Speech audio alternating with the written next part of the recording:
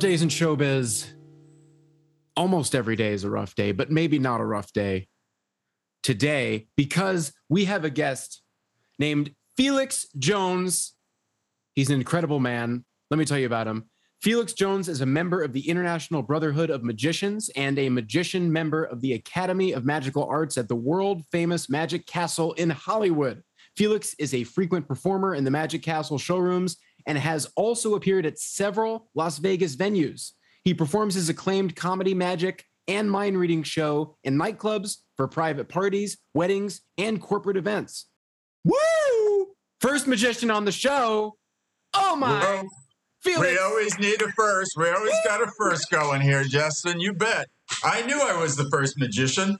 Yes. But you know what? There's a very famous quote that a 19th century magician named Robert Houdin, it was actually Houdini's idol for a long while, in which Houdini took his name from. And he said, a magician is an actor playing the part of a magician. Yes. How's that for deep? That is deep. That is deep. Did you just read my mind? What's happening? Could have. Ooh. See that? See that laugh? That's what it's about right there. Yeah. I love it. So mysterious. You're Felix Jones. You have a lot of experience performing magic, and having dealt with the public of Los Angeles myself, working day job, it can be a mixed bag as to the people, the antics that you get when you're performing live or just doing something, interacting with the public. You never know what people are going to do. Certainly. Have you had anything like that? I mean, have you had any kind of cringe moments where you went, why did this guy try to take his shirt off or something? Well, you know, the thing with the Magic Castle, when you perform at the Magic Castle, the audiences are somewhat regulated. You know, there's a certain dress code. There are certain rules that you have to follow when you're there. However, that said, alcohol flows freely. And although alcohol does make the magic better, as I always like to say, it also releases people's inhibitions in sometimes humorous and sometimes not ways. So almost all magicians have been subject to a soused audience member. what a great soused. It's soused though. Soused. Soused. Yes. Deeply soused. What a very eloquent way of putting it. I've had at the Magic Castle. I mean, there are several instances, you know, that I can certainly talk about of what I think most magicians who work there have to deal with. So there was many times the rooms are darkly lit and there's just stage lights. And when the stage lights are on me, I really can't see audiences, as any actor knows. You're not really looking out into an audience. You're just looking at these stage lights in your eyes. And so that's often the case. And sometimes when I am choosing somebody, I will base my choice on how they behave before the show. Because I always peek behind the curtain before I go on, and I look at who's behaving how and who might be open to participate. Because with my act, I bring a lot of people up on stage. And it's a lot of fun, and it's fully interactive, and it's great for the audience as well to watch a whole kind of parade of people popping in and out for each routine. Anyway, so I can select people before the show, and I saw a particular woman, and she seemed fine. She was like in I believe the second row or something. And she was talking. She was lively, but she didn't seem, in any way crazy drunk. So I called her up, and oh yes, the minute she stood up, she stumbled into the aisle. Ah, yes. So she then made her way, rocking precariously on her heels. And I was, all right, I now have to deal with an inebriated participant. Oh. Now, what's difficult about it is that in mentalism, you really do need to get people to focus on something, focus a particular thought or an image of some kind for the effect to actually work. So, unfortunately, I went through several of these cues that normally my participant responds to, and I say, all right, now you need to remember that and send the image to me. Well, the minute I said that, she forgot what the image was. So I had to do it again. I said, let's try this again. Here, I believe I was doing a routine where I'm holding up cards of celebrities and she has to select one. And so let's do this again. All right. And I could see her eyes were literally spinning. And as she's looking at these cards and wavering. And I got her to choose one. And we went through the routine. And now, mind you, she did show the card to the audience, which is part of the routine. So I asked her, all right, send the image of this celebrity to me, and I will reproduce who this is. And so we went through the whole routine, and then I showed up what my reproduction was, and she said, no, that wasn't it at all. I was thinking of somebody else. And then the audience, thank God, the audience came to my rescue and said, no, this was the card. This was the actual person. So I, thanked her graciously. And after that, I learned really beware, when I see someone stumbling, to then go forward and say, oh, darling, another time. We'll go to someone who isn't wavering so much.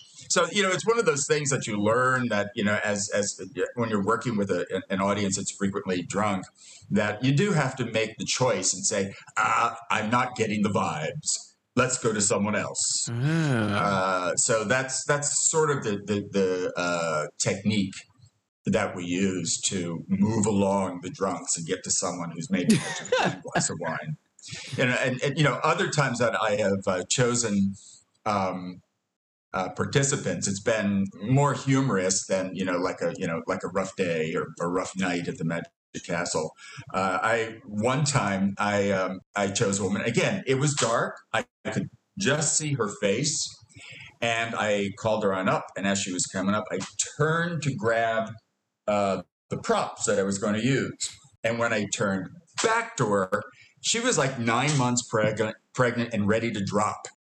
And I went, and my face just sort of went, oh, well, I didn't foresee that. So, we have our struggles as mind readers. It's like, particularly when you're working in a dark house. So it's challenging to pick the right participants. You might think it's sort of easy. I mean, when you see it on, America's Got Talent, they always use the judges, or if you watch another of the magic competition shows, everybody is pre-picked. Everyone is selected, and they haven't been having the odd martini or 10, and and so it looks really easy, but absolutely every magician, and I don't think every magician does this, but I was advised 2 years ago by the great Jeff McBride, one of the Jeff, famous magician, world famous magician, and to always peek through that curtain and get an eye on certain people and how they're behaving, and also not so much the drinking, but also how they're behaving with the person or group of people that they're with. There's some people that come up and they want to be the star of the show. And there are many, many times that I've had to say, darling, the star of the show is right here. Look here on this face, darling. This is the star of the show. And every now and then I get someone from the audience going, ooh, I read her or read him. Most of the time it's actually men. Women are, I can see that. Women are a lot better participants. This is also a little quote unquote secret that magicians use, and that is women make fantastic participants because they are it sounds weird, gendery, sexist, but they are more open to accepting magic. Men have got a lot of resistance. Yeah, and the show-offy, right? I mean, I'm gonna go on the stage show-offy and call the magician a dick. It's gonna be hilarious, right? Like, yes, I believe almost all of those participants who've tried to show off and take the spotlight away from me, which Mr. Jones never allows. Good. I imagine one of them must have had cargo shorts. I could imagine some douchebag in cargo shorts going up and trying to make a fool out of you. Yeah. Well, not at the castle. Oh, that's true. Not at the castle, right? This isn't Orlando, right? It's the castle, yeah. So it's sometimes men are a bit showboaty. Yeah. Right. And again, it is our challenge as magicians to assert ourselves to this raucous person, this raucous participant. Yeah. Because you have to keep control of the show. If you're running a show, you have maybe, depending on the length of it, at the Magic Castle, it's, a short show is 20 minutes, 25 minutes, and the longer show is like 45 minutes. You really have to keep a tight control over the time. And that means doing like 4 or 5 effects and planning ahead of time for audience participation and some sort of interruption or laughter on my part, because I'm constantly laughing.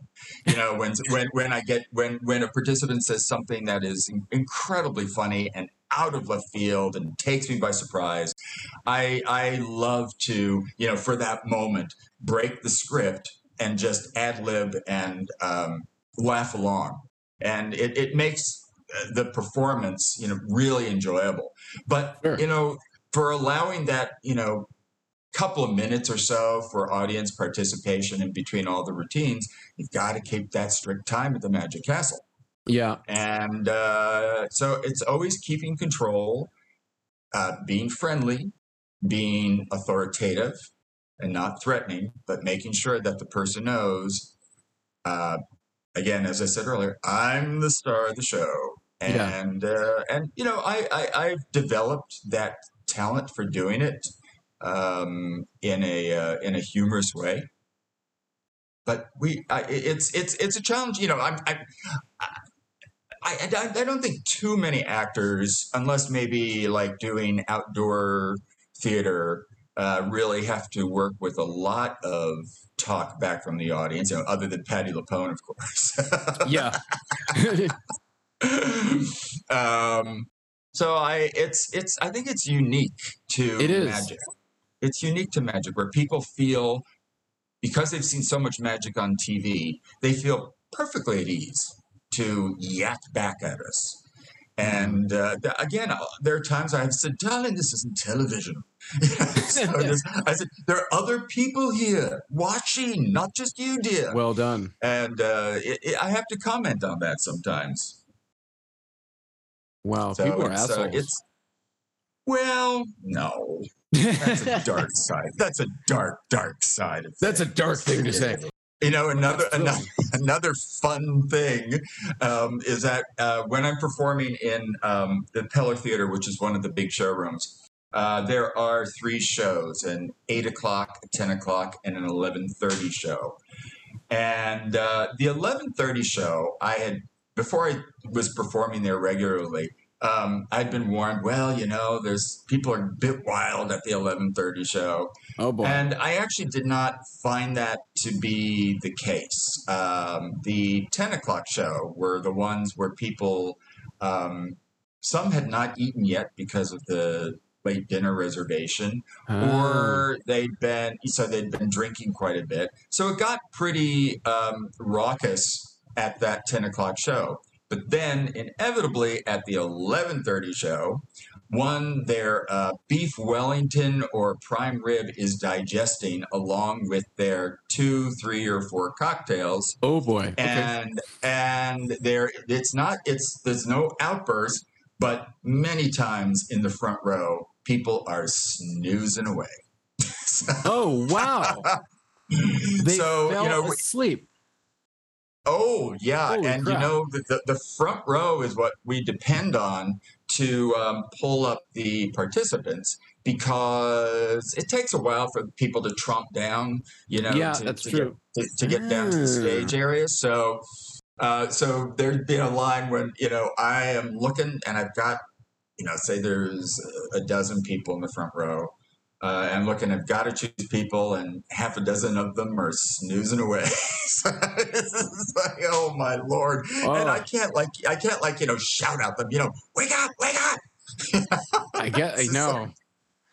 And they, sometimes the person they're with nudges them. So, but other times they're just snoozing away till the end of the show. Oh man, it would be so difficult for me to not take that personally, or I imagine for a lot of people to not take that personally.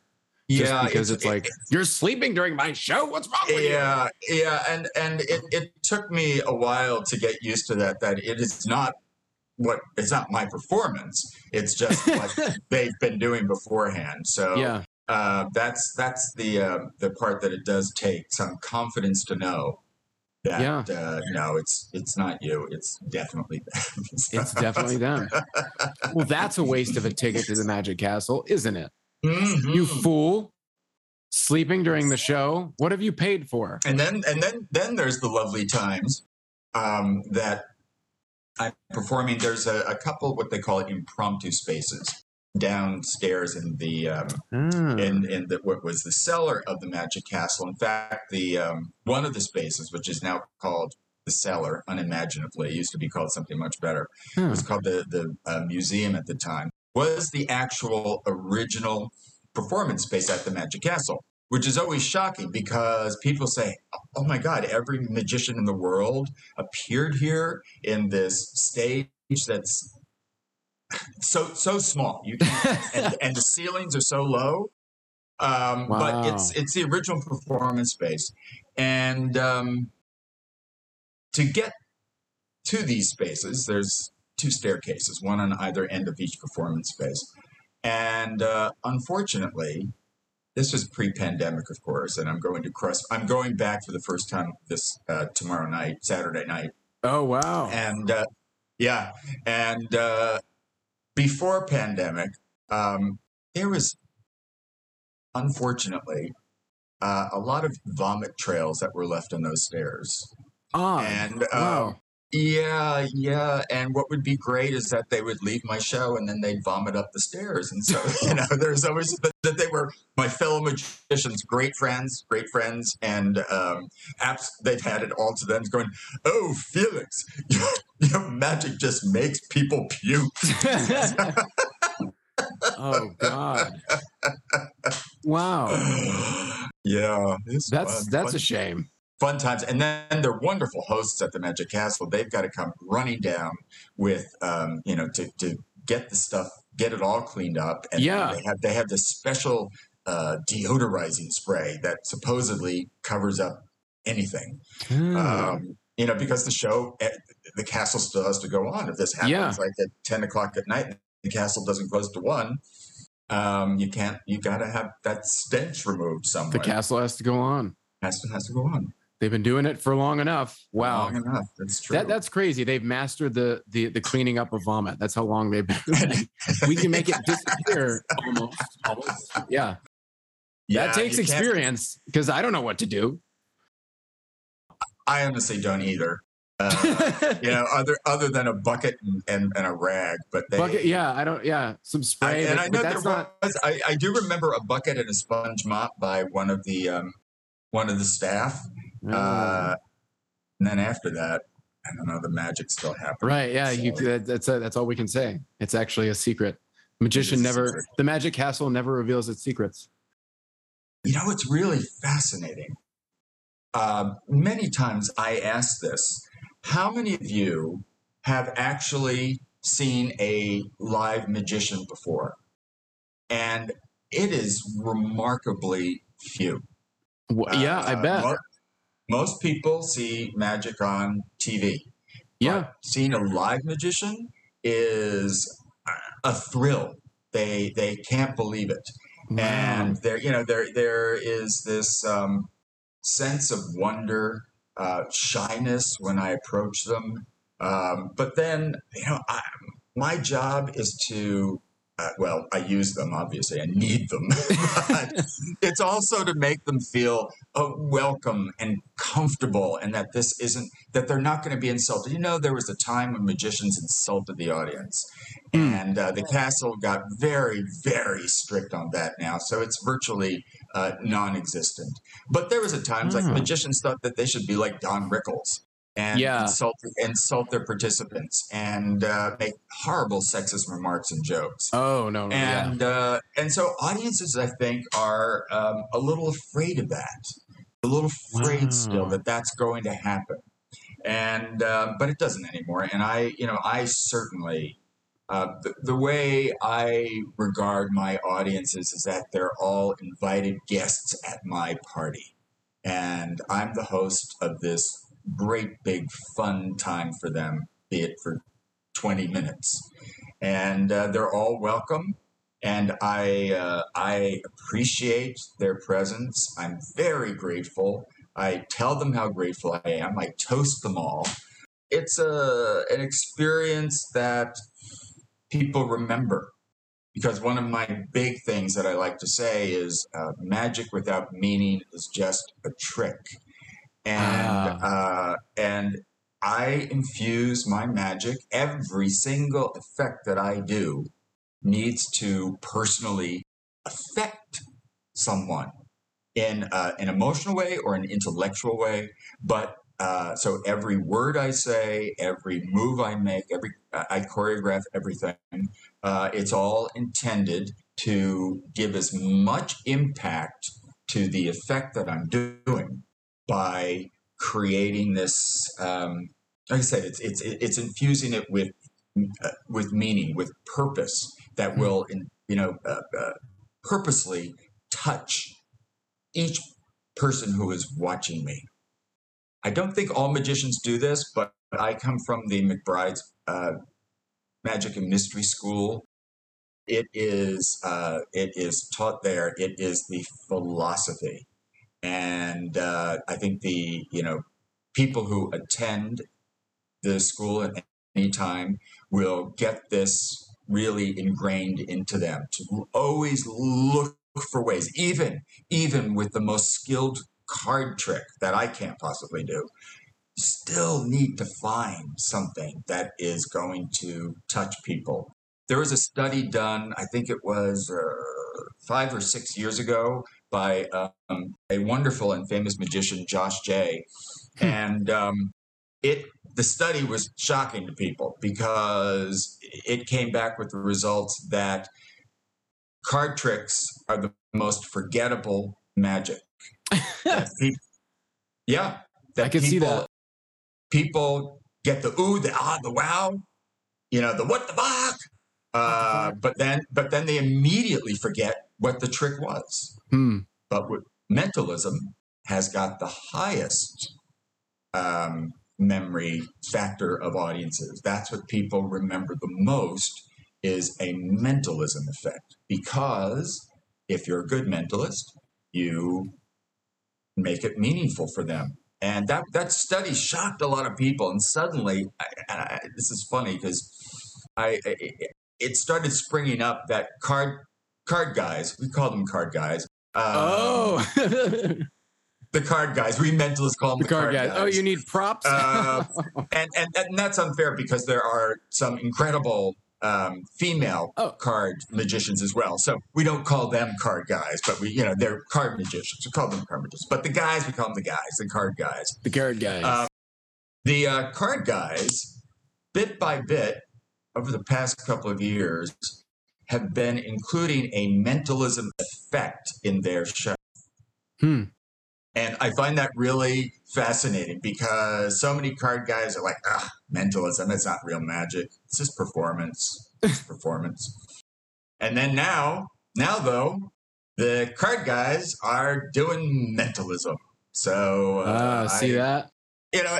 I do a couple of card tricks myself, but it's nothing that's, crazy. But again, it's all tied into mentalism. The card tricks I do are all mentalistic. It's interesting what you said about that people remember mentalism, because I remember there used to be this show, the World's Greatest Magic, or I think it was World's Greatest Magic. Yeah, that's what it was. Yeah, long time ago in the 90s, and I remember there was a mentalist. You'd probably know him. He did a trick. Max Maven, possibly. Is it Max? Dark hair. He had the widow's peak with it's balding here with the very and like a weird goatee. He is one of the world's most famous, talented, charismatic, creative mentalists ever. But also Max Maven, yes, that's him. Max Maven did a trick. The World's Greatest Magic was a live show, so they had him recording the show somewhere else. So he's from another location, and the theater is watching him on a screen do a trick. And then he said, "Oh, you at home can do it too." So I participated in the trick too as I'm sitting on my couch. And he did this trick, and he guessed your choice. And everybody in the audience and me at home, and I was like, "Holy shit!" Like I will, like I'm talking about it now. I will always remember that he got mine. And card tricks, obviously, some I'll remember, but that will like always. I mean, it was mind blowing. It was like mind blowing. I will never forget it. Max was the first magician to create interactive magic on the television. So he was a predator of Zoom. Wow. And he did many of these on those live shows, and they are incredibly memorable. Yeah. And then when everything shifted to Zoom the past year and a half, he developed new material. And he was just inspired to create these interactive TV tricks and just continued. I mean, he is one of the geniuses of magic. He's on the board of directors at the Magic Castle. He's just idolized, and there's a reason for it. He really, I bet, creates magic as opposed to just adapting previous tricks. Most of the tricks are the same that you see. It's always kind of a version of what you've seen before, in terms of physical tricks. Yeah, it's true. I grab my material. I go back to old routines from the 30s and 40s. And it's material that nobody does anymore. Yeah. And I adapt it, I update it, I adapt it to my persona. And, I add my own spin to it. I put a couple of flourishes to it. I think of other things to add. But the old stuff provides such great inspiration for me.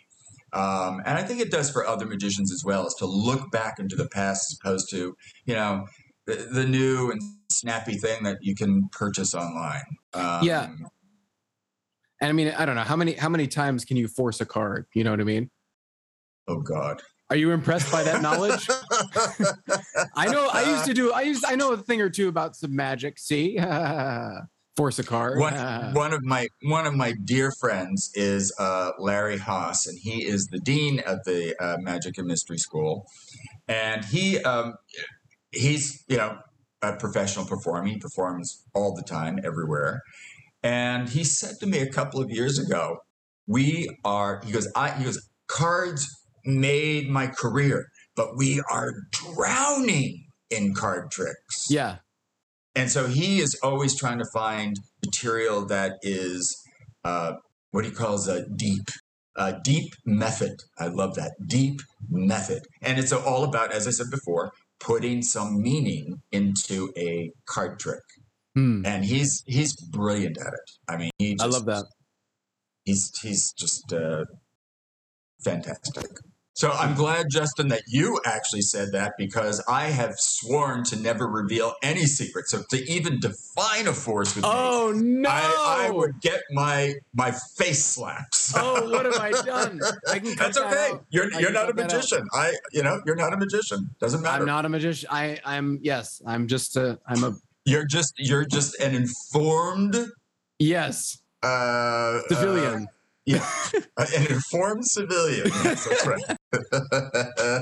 Wow, I swear. I mean, you know, when the very first time you go to the mystery school, Jeff makes the new people, takes them up to one of his studio areas and collects in a circle and makes you swear to never reveal anything that is, taught there. And you have to sign it. You have to sign. You get a certificate. You get a certificate for it, but you have to swear. And it's a good thing. It's important. However, all of the how-to videos on YouTube now. Oh yeah. Nothing's sacred. I mean, no, people reveal everything. Yeah. I did my first post-pandemic show was on Mother's Day, and a group of women who all had lost their mothers in the past year. I'm not sure if all worked through COVID, but many were through COVID. And I think there were also some relations, like cousins and whatever. It was just so loose and easy and so much fun. But then there's a new piece that I've been doing. I've been working with Jeff McBride, and it is doing 3 silk effects, 2 of which are rarely performed. And apparently, according to Jeff, nobody has performed these 2 together. So I'm doing a unique routine. And I performed it it wasn't the first time, because obviously I had rehearsed it a lot, but I performed it for these ladies. It was really, I think, the first time I did it through in a live setting. And this particular routine, it sets a different tone, because, again, I'm putting magic into it, and I'm not meaning into the magic. I begin it with a bit of a script about perhaps at one time your heart was broken, as was mine, or maybe you were the heartbreaker, as I once was. Then I quote a little Shakespeare, and I've got Bobby Darin's version of If I Were a Carpenter on.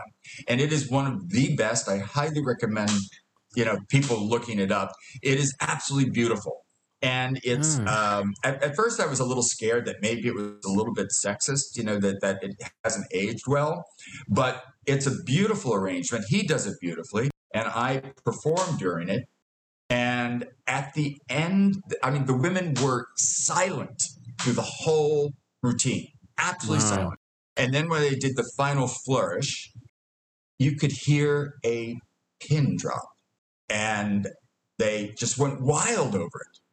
And, I spoke. I said, so what was it? They said, it just really, really touched me. So I am very, very proud of that I have crafted this piece of magic that touches people who are suffering deep grief. That is incredible. And so what do you have coming up? What shows and what are you working on? So right now, I'll be starting to doing impromptu performances at the Magic Castle. I have 3 private parties that have been booked. One is a big bridal shower, I believe. But I've been So I've worked with this wonderful magician. Her name is Simone Turkington, and she and I were booked for the Magic Castle a couple of weeks after it closed. So the director of entertainment, fantastic supportive person, Wow. told us it is not canceled, it is just postponed. And so now I spoke with him this week, and he is planning to book us in the Magic Castle for a full week in December, which is a great time to be there. Very nice. During Christmas. Oh, I So bet. Simone Yeah. and I will be doing our long postponed show. We're both really excited. We're doing again material that is not usually performed. Ooh. There's a routine that we're doing. It's a famous routine. Came from the 19th century, actually. It's called the Spirit Cabinet, and it was refined by Francis Willard and Glenn Falkenstein. And it's a really cool effect where she's completely tied up.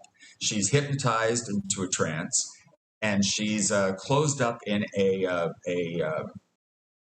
curtain.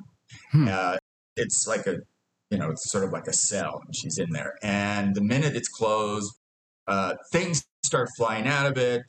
Sounds are made, pots and pans. You open it up, and she's still tied up. And the best thing that they did is that they actually nailed her scarf that she's wearing to the chair behind her, to a post behind her neck, so she cannot move.